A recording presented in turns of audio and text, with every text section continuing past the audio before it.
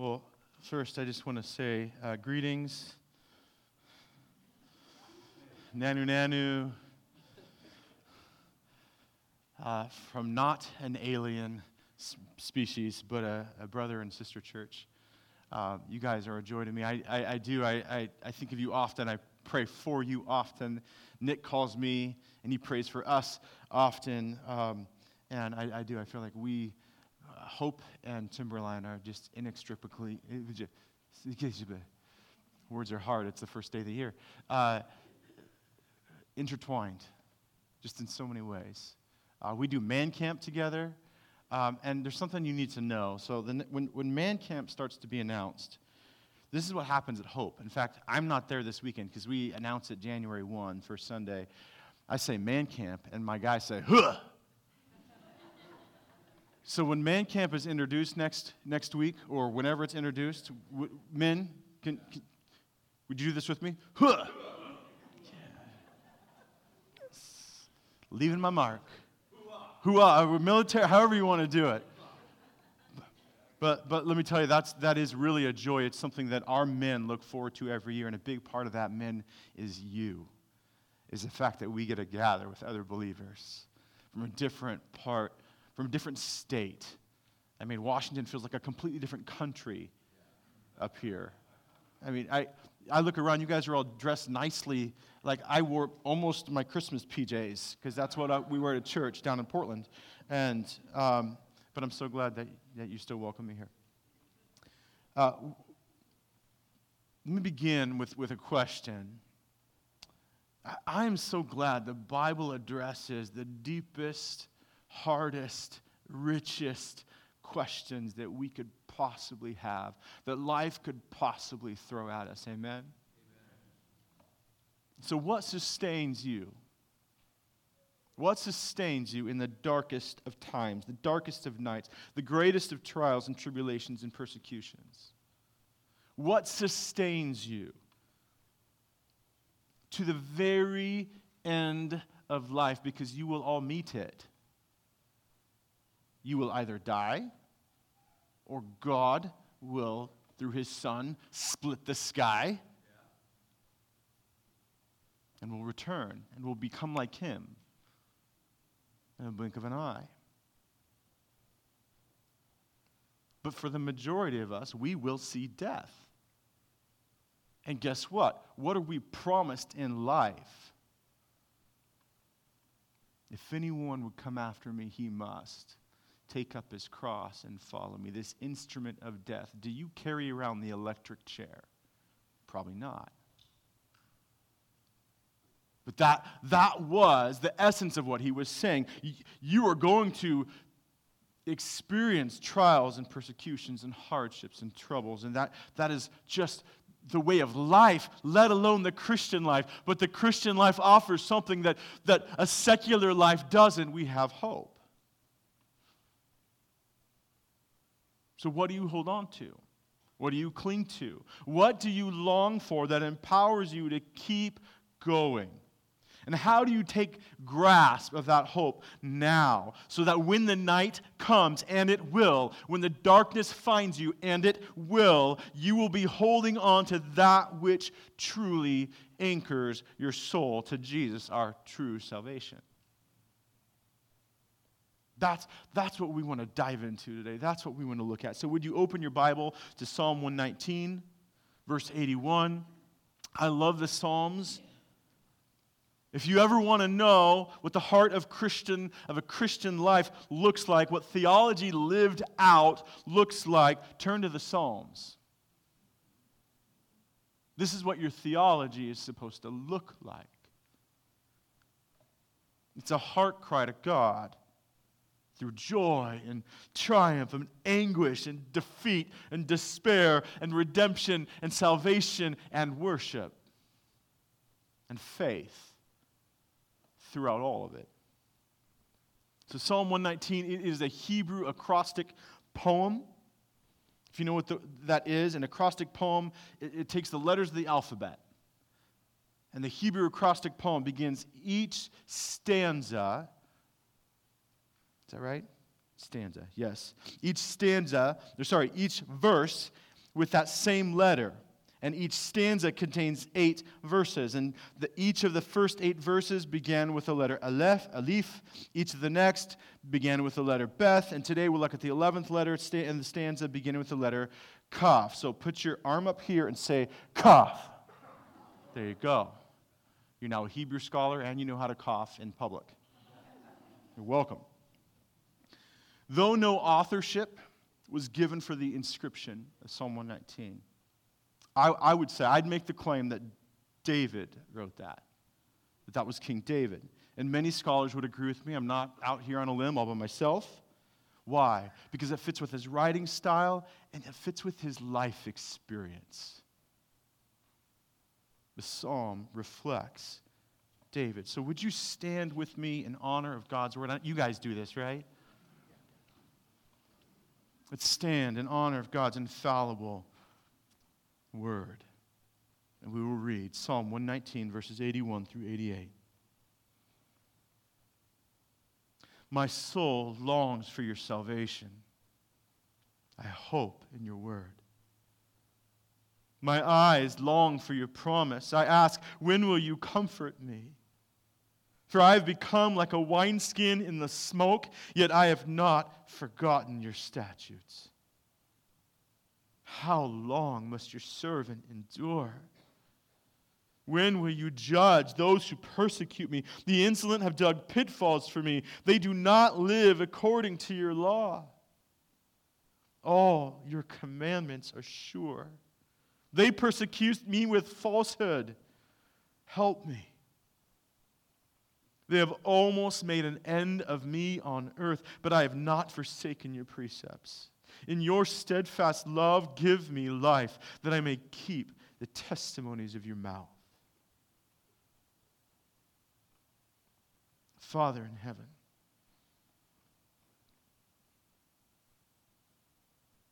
we gather this morning because of the perfect life, the spotless life of your Son.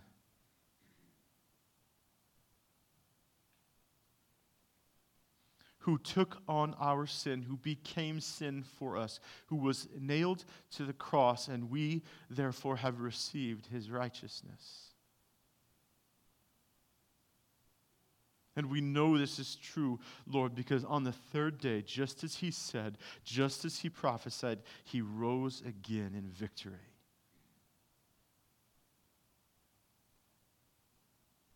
He appeared before many.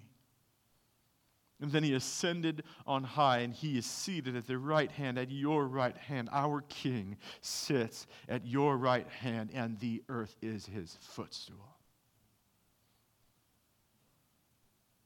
And so, Lord, we wait for the day where all of his enemies will be under his feet in subjection and submission to him, and he splits the sky, and he comes and he sets his throne here on the earth.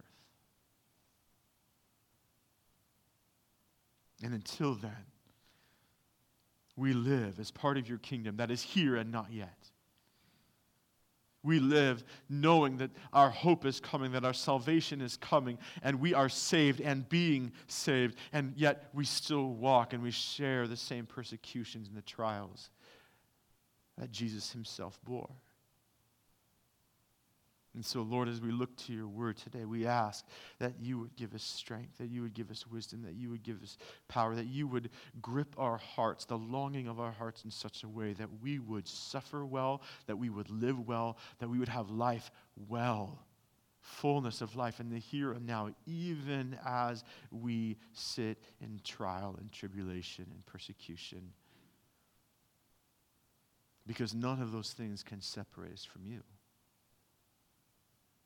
So, Lord, would you do your work in our hearts, we pray. Would you speak through your word? Guard my mouth, O God. May only that which is true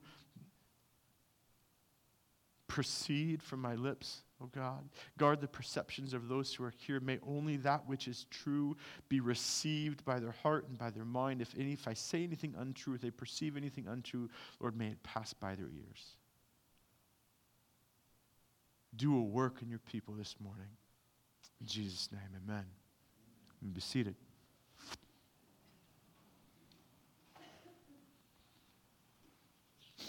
So I have to admit, I'm in an 11-year series. If you thought Nick preached long, I'm in an 11-year series through Psalm 119 at our church.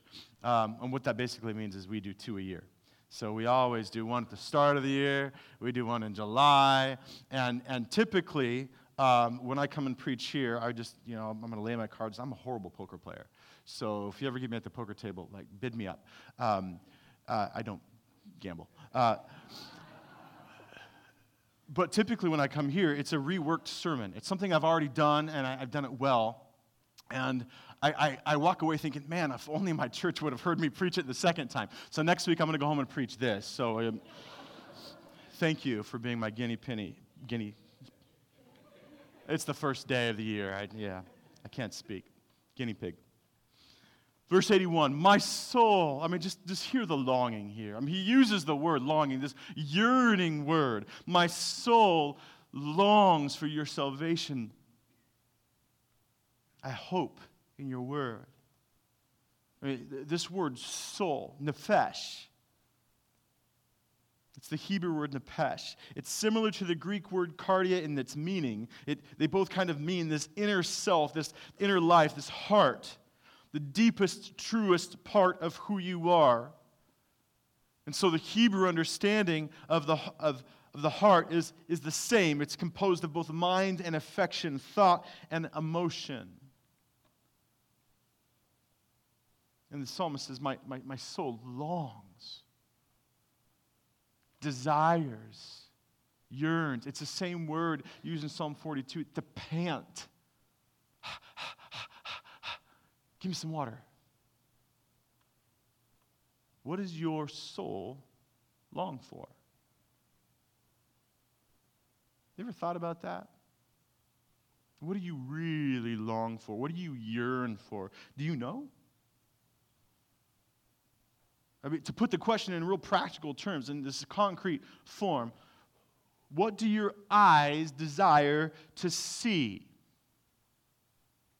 When you wake up in the morning, what do you reach for?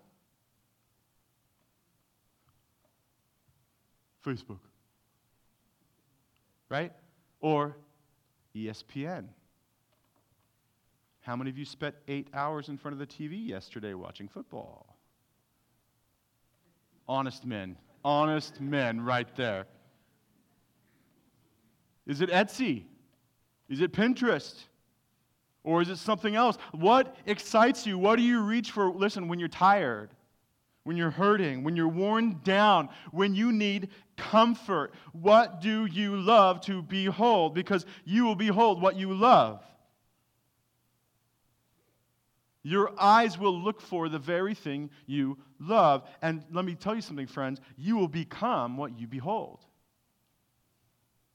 You will become or become like that which you behold.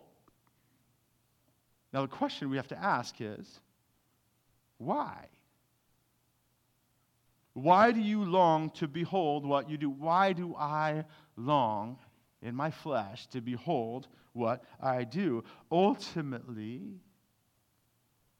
you long to behold that which brings you joy, promises fulfillment, promises purpose, promises pleasure. And look, there's a sense in which you were created as such. That tendency is ingrained in you as a human being, as an image bearer of God. He created you that way. But you were created to behold glory. You were created to behold God in the fullness of who He is. You were created to image forth God. Do you see how that works? You were created to behold God, and you were made in His image to do what? To image forth God.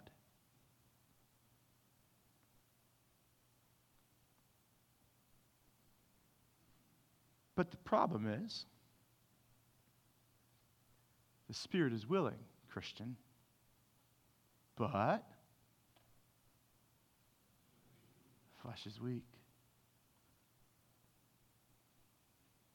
that which we long for is that which we put our faith in. Do you see where this is going? When you long for something, you're putting your faith in that something to fulfill you. When your eyes go to something, you're believing the promises of that something to fulfill you, to give you purpose, to give you pleasure, to give you fulfillment. Faith believes in the wisdom and the power and the promises of the one in which it trusts. So we're going through a group self-reflection. How does that sound? But this is self-reflection, isn't it? It's looking in the mirror that we may know our own heart. Now, you good Reformed theologians will quickly say, the heart is deceitful and wicked above all things. Who can know it? But if you also know your Bible, you'll keep reading. And you'll see that God says, I, the Lord, search the heart and test the mind to give every man according to his ways. That's the next verse.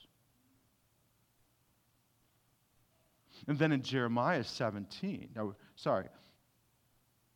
then in Proverbs, he says, the purpose in a man's heart are like deep water, but a man of understanding draws them out. You are to draw out the desires of your heart, the purpose of your heart. And guess what? We're not left without hope. We're not left in that desperately wicked and deceitful above all things state. What did God do? What is the new covenant? What does he promise you, church? A new heart. Why do you have desires for God? Because he has put a new heart within you. That is the only reason. He has taken out that heart of stone and he's put in a heart of flesh, one that beats, one that feels, one that is for him.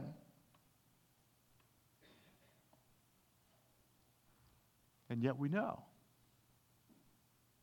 Flesh is weak. Spirit is willing. The flesh is weak. And in this Christian life, we have this constant, we are new and being made new, right?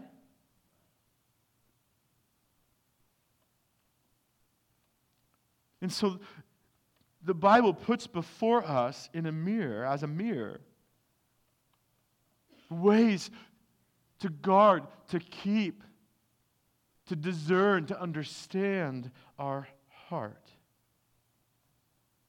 And it speaks about our heart in ways that examine our thoughts, our desires, and our affections. And friends, that's what makes up the character of a person, isn't it?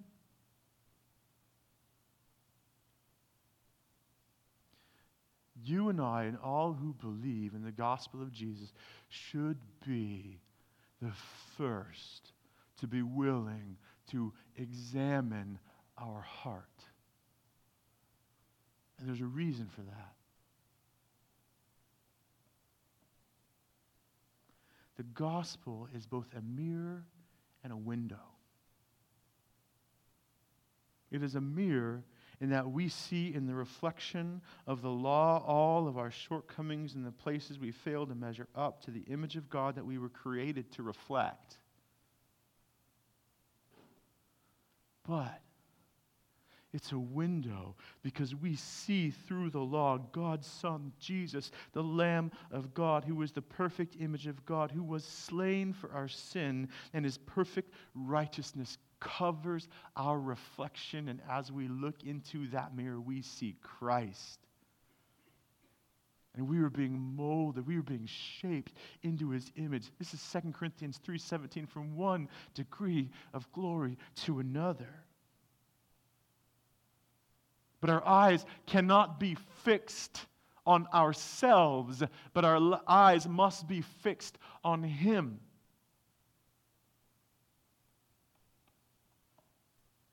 And as we focus our eyes on the image of God and the person of Jesus Christ through the window of gospel, we behold Jesus, our salvation, and we love what we behold, and we become what we behold like him. My soul longs for your salvation. Who is our salvation? Jesus. You know what his name means? Yeshua, Joshua. Jesus is the Greek transliteration of Joshua. What does Joshua mean? God is salvation. Jehovah is salvation. My soul longs for my salvation. It longs for Jesus, my King.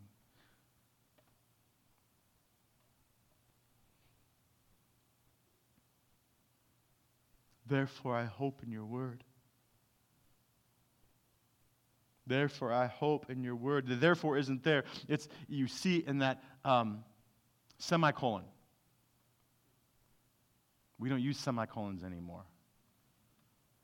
We use shortened words like BT dubs and LOL and all these other acronyms that I have to ask my kids about. What is the result of a soul longing for salvation? It's, I hope in your word. Why your word? Because that's where his promises come, amen? God promised salvation through his Son in the Old Testament from Genesis 3 all the way to the fulfillment in Revelation. How do we know? Because God has spoke.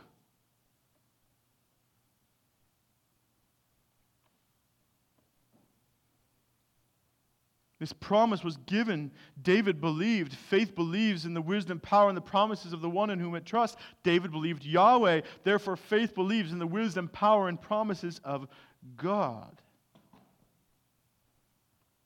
And yet, sometimes regardless of how strong or great our desires, our affections, our faith is, we're left to linger in longing. To linger in the trial and the toil and the tribulation. Look at 82.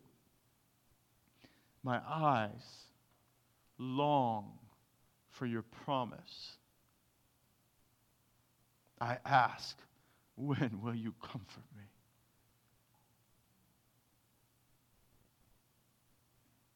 Do you hear the desperation in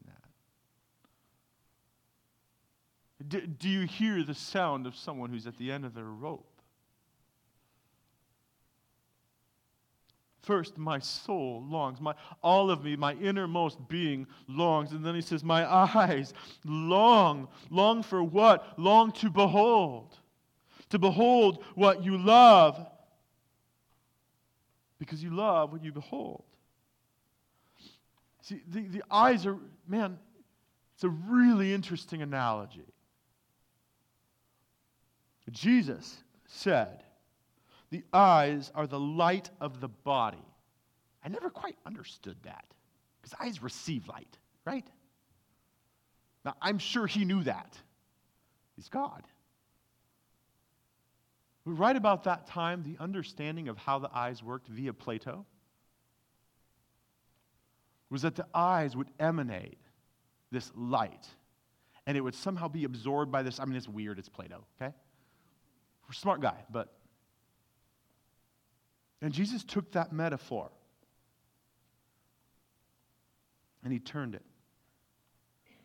He says, the eyes not only emit the light of the soul. I mean, let me just tell you something. When I met my wife, wow, those eyes. Why? Oh man, just the beauty of her personhood was just shining through. You see it in someone's eyes. That's why you look someone in the eyes to know who they are.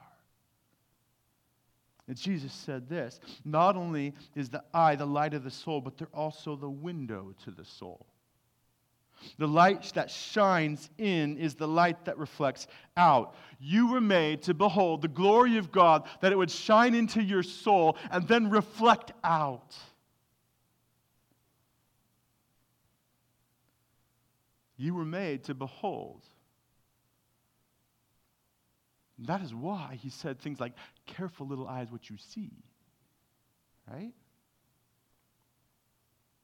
If what you behold is darkness, how great is that darkness? I'm on Twitter too much. It's my social media sin of confession here. And there's things that I see that are just bereft of light. They're just full of darkness. And I'm not sinning in the fact that this happened. Whether it's a transgender parade for children, or a fight that breaks out that, people just think that's what cell phones are for. They're to record fights now. Or this video of this lady pushing a 2-year-old into a train track.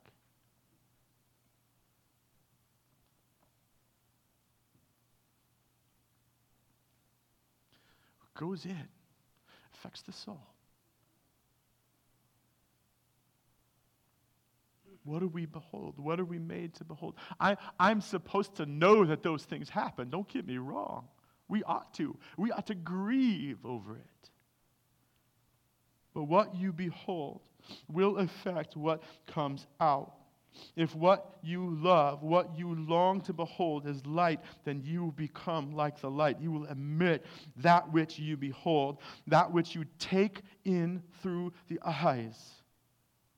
Really, it's the metaphor of the soul. This is just one of the sensory means that we have, right? You take in stuff through the ears, too. Most of the time for my kids, it goes, right? In one out the other.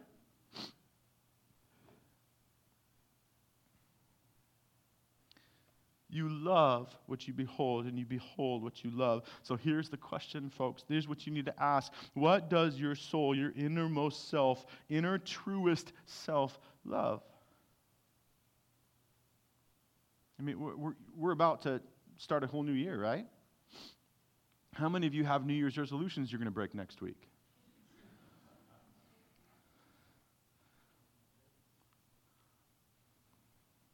One of those resolutions, may it be that you behold the glory of God in a greater way in 2023. May it be that you behold it in such a way that it's through the Word of God. May it be, friends, that you hear, that you listen, that you encourage yourself in such a way where the glory of God is what streams into you. So it is the glory of God that streams out. And it's easy to find out. Look, here's the other thing is we have to be honest about what our flesh loves to behold, don't we? Kill sin or it'll be killing you. I've been crucified with Christ. Therefore, it's no longer I who live, but Christ who lives through me. In the life I now live in the flesh, I live by faith in the Son of God who loved me and gave himself for me. He purchased you. Your life is not your own.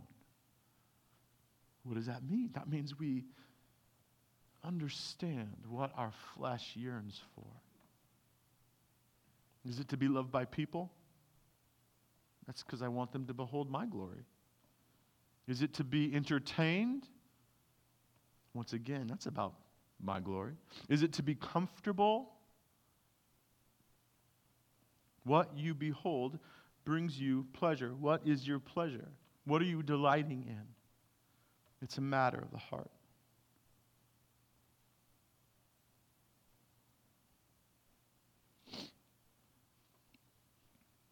Listen to what he says. My eyes long for your salvation. My eyes long for your promise. My soul longs for your salvation. My eyes long for your promise. When will you comfort me? Job, in the midst of his trial, in the middle of all this, Job 19:25, he says, "For I know my Redeemer lives, and at the last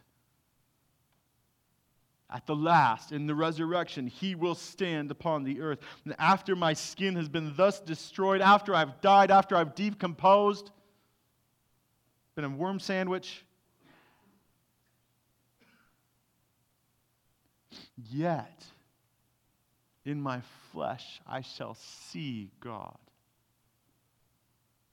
whom I shall see for myself, and my eyes shall behold, and not another. Oh, my heart faints within me. Does the thought of beholding Jesus, the Son of God, your Savior, your King, does your hope of seeing him, whether it is now when he splits the sky or when you awake from death, does that cause your heart to faint? Listen to where the psalmist is, verse 83. For I have become like a wineskin in the smoke, yet I have not forgotten your statutes. Cracked and dry. Do you feel that?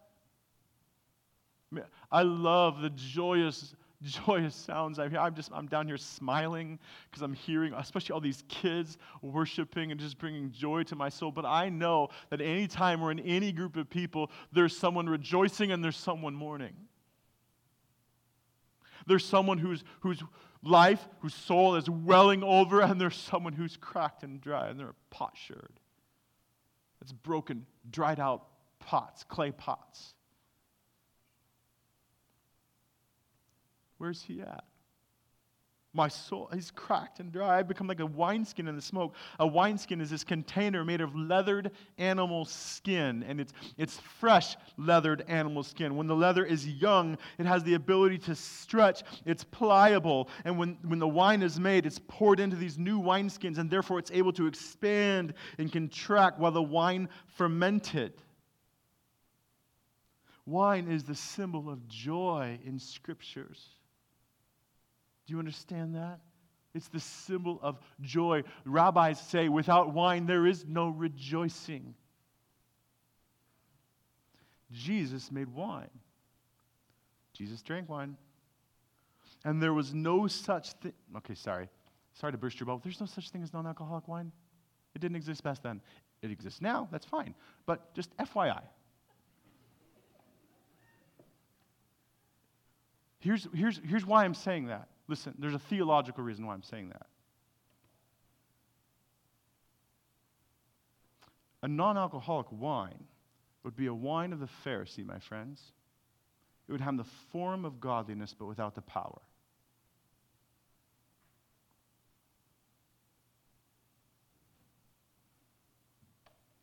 When a wineskin was cracked and dried out, it was no longer good for holding wine. The contents would leak, and the new wine would burst the old wineskins, right? Why would they burst? Because they're fermenting. There's all this toil that's happening inside of this wineskin that's creating this wine with power.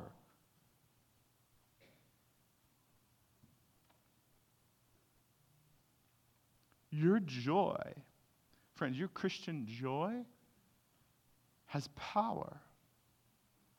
It has power in the tumult, in the circumstance, in the trial, in the trouble, in the fermentation of life, where, man, things are feeling bitter and angry and all this stuff is happening on the inside, and yet you can have joy.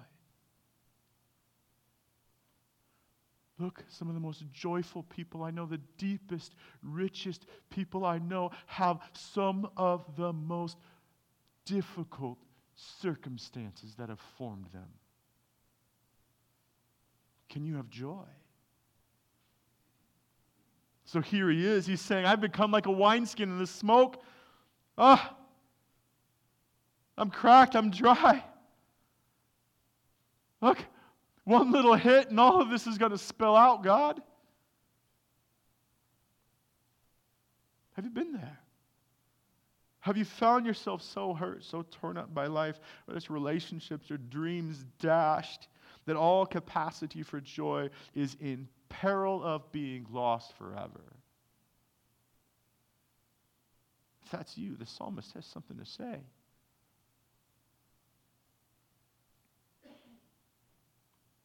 How do you persevere?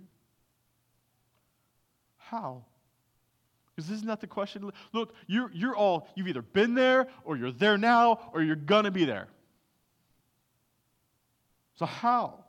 How do you persevere when the tumult comes? How do you hold fast when all the waves crash over the side, and when you're up to your knees, your thighs, your waist in the water of affliction, and it feels like the ship is sinking? What does the psalmist say? Yet I have not forgotten your statutes. His promises, His ways, His rule, you hold fast to them as far as you trust them. Listen, you will hold fast to the Word of God as far as you trust the Word of God. You will hold fast to Jesus, the Son of God, as far as you trust Jesus, the Son of God. The question is He trustworthy? Do you believe the Word of God is trustworthy? If you do, you will hold. But friends, it is not your grip upon the Savior that keeps you. It's His grip on you. This is Jesus in John 10, 27, 28. I have other sheep that are not of this fold. He goes, He gets them, and no one can snatch them out of His hand. And no one can snatch them out of His Father's hand. And He and the Father are one. Jesus is God. Is He trustworthy? Do you trust the boat? Do you trust His word? Do you trust its direction, where it's going? Do you trust the captain? I want so badly to do a pirate voice right there. I'm not. Do you trust God? Do you trust His wisdom to take you on this ride, this life that He has you on? Do you trust Him? Do you believe you will make it to the shore of salvation? Do you believe He will see you to the other side? Do you believe He is with you all the way through? Because if you do, there will be no trial, no temptation, neither life nor death, nor powers, nor angels, nor principalities, nor things present, nor things to come. No, nothing can separate you from the love of God. So do you believe in His promises? Do you long for the destination enough to traverse the journey? Do you long for the destination, for the beholding of the Son of God in the flesh with your eyes for all eternity enough to journey through all the muck, the mire, the pits, the pitfalls of life? Look at verse 84. How long must your servant endure? When will you judge those who persecute me? This phrase, how long, it's repeated in Scripture. It's seen in full fruition with the saints before the throne in Revelation 6. And they're saying, how long, O God, will you wait? How long until you avenge? So we must recognize now what the psalmist does not do. The psalmist does not take vengeance into their own hands. Christians, we're guilty of this, aren't we? The psalmist does not take vengeance in their own hands, but the psalmist trusts the perfect judgment, the judgment of the ruler in Isaiah 9 and Isaiah 11, that which you probably read over the last 4 or 5 weeks. That salvation will come from the offspring of David, who will see perfectly, who will judge perfectly, who will judge justly. But in the moment of trial, the minutes seem like hours and the hours go so slowly, and if you're singing a song in your head, you're welcome at the Gaither House anytime. Anyone? No? Okay. Gosh. West Side Story. Okay.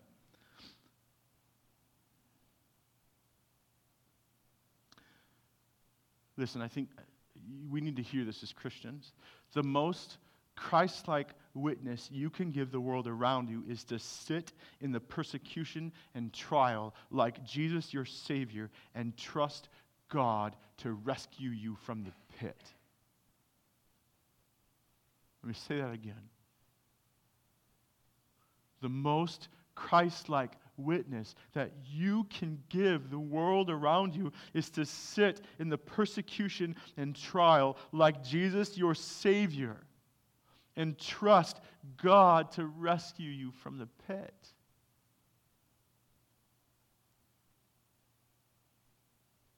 Verse 85, the insolent have dug pitfalls for me. They do not live according to your law. This image of digging a pit, it's a trap. It's meant to separate you from life, from that which you know, that which you love, that which you live. Think of Joseph and his brothers. They dug a pit, and they threw him in it. The psalmist is speaking metaphorically. What does it mean to dig a pitfall? It's this conniving of intentional schemes based on what they know you're going to do. He's a righteous man, so if I do this, he'll do this.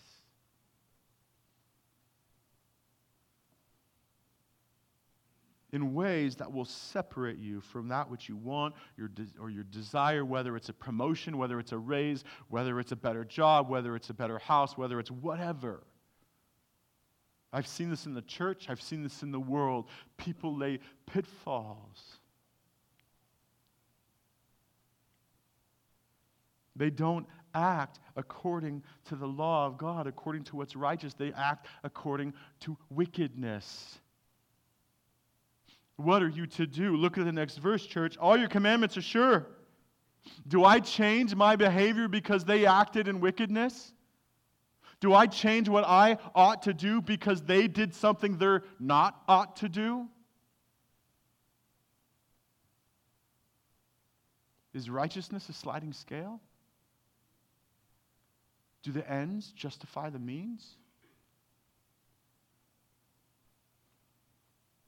That's not what he's saying. All your commandments are sure. They persecute me with falsehood. God, help me. You know that saying, God helps those who help themselves? It's not biblical. It's not. You know what that would amount to? God looking at the proud, God looking at the wealthy, God looking at the well-off, God looking at the people of the world who look like they have it all together and say, yep, you're good enough, you're good enough, you're good enough, you're good enough. I'll help you a little bit more. What is he not doing? He's not retaliating. God, I am acting according to your law. They're not. You're the judge. Help me, oh God. Preserve me. Do you see the source of his trust? The commandments of God are firm. They're sure. That word means truth. He puts the truth of God in juxtaposition to their falsehood of their persecution. And he cries, help. They have almost made an end of me on the earth, but I have not forsaken your precepts. Look how far this persecution has gone. I am almost done. The wineskin is cracked and dried, God. The contents are spilling out. It can't hold joy anymore, but I have not forsaken your precepts. How are you going to survive the storm, church? Remember when everyone was talking about, 2020, we have 2020 vision. It's going to be so awesome. Sorry. You don't know when it's coming. How are you going to survive the storm? How are you going to hold on to hope when the waters have come up to your neck? This is how. What do you set your heart on? Who do you love? What do you love? What do you hope for? That's what's going to sustain you. Where you set your hope of eternal life. Look at verse 88. In your steadfast love, give me life. that I may keep the testimonies of your mouth. No. What time do I need to be off the platform? Now? Yeah. Can I have 5 minutes? Okay. Can I have 10? 15? Okay, 5.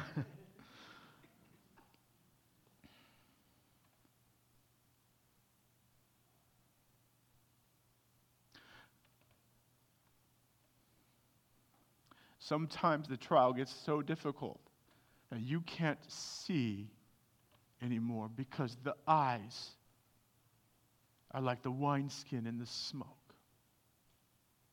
And the smoke comes and it hits your face and it's all blurry. And you can't make sense of what you see in front of you.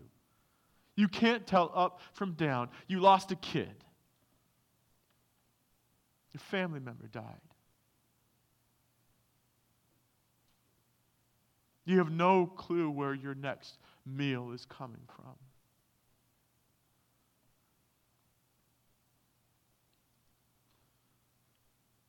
I would just commend you to the kindness of God. That even when you don't understand what's happening or why, to trust that He does. That doesn't mean that it's just going to go away.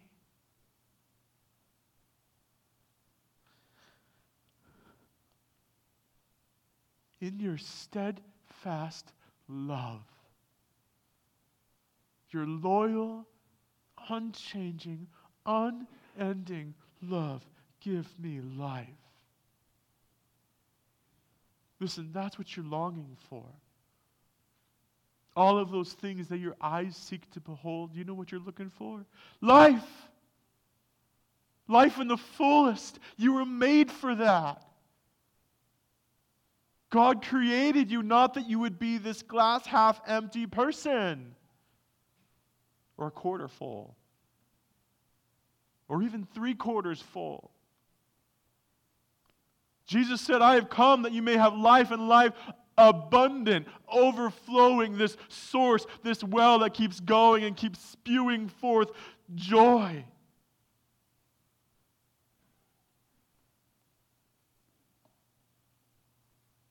Do you trust that? Do you believe Him? Do you trust the captain? Do you trust where the ship is taking you? Because here's what He says.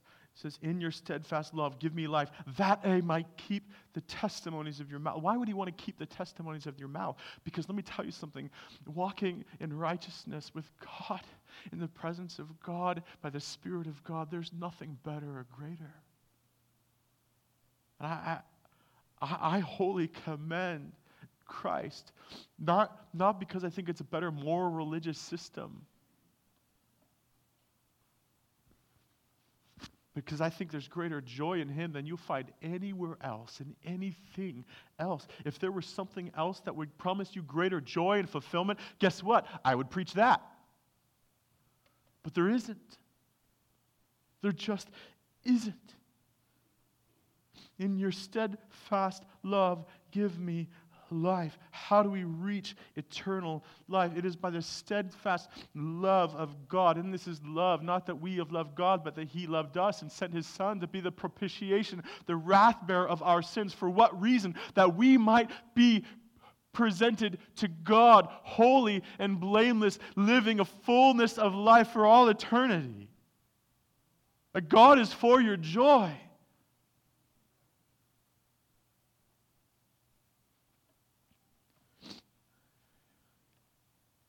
So my aim here this morning, look, my aim is really to stir your affections for God. To set your heart on the beauty, the power, the majesty, the wonder, the glory of Jesus Christ our Lord. Because that is how you're going to sustain any storm, any trial, any tribulation. You can sustain it. Why? Because of Christ in you, right? In our weakness, He is strong. Paul says, I prayed 3 times, Lord, take this thorn in the flesh away. Lord, take it away. And he says, my grace is sufficient for you, for my power is made perfect in weakness. It is not you holding on to the mast. It is Christ holding on to you that sustains you. Trust him. Set your eyes on him. Set your heart towards him. Jesus came that you would have the fullness of life. Let me pray.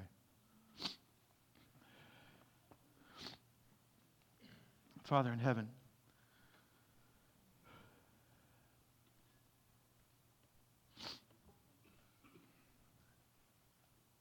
thank you for these, my brothers, my sisters.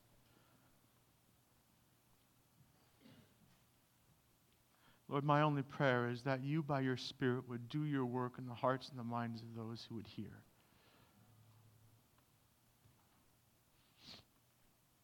Lord, that you would encourage and lift up those who need to be lifted up. Lord, that you'd graciously set a mirror in front of those who need to see a mirror and see just your blood wash and cleanse. Lord, let them look through the window to the finished work of the Son of God and see the image of their Creator, of their God, their King, whom they are being made to be. And for that reason, Lord, may they have hope. May they long, oh God, for life in you. Amen.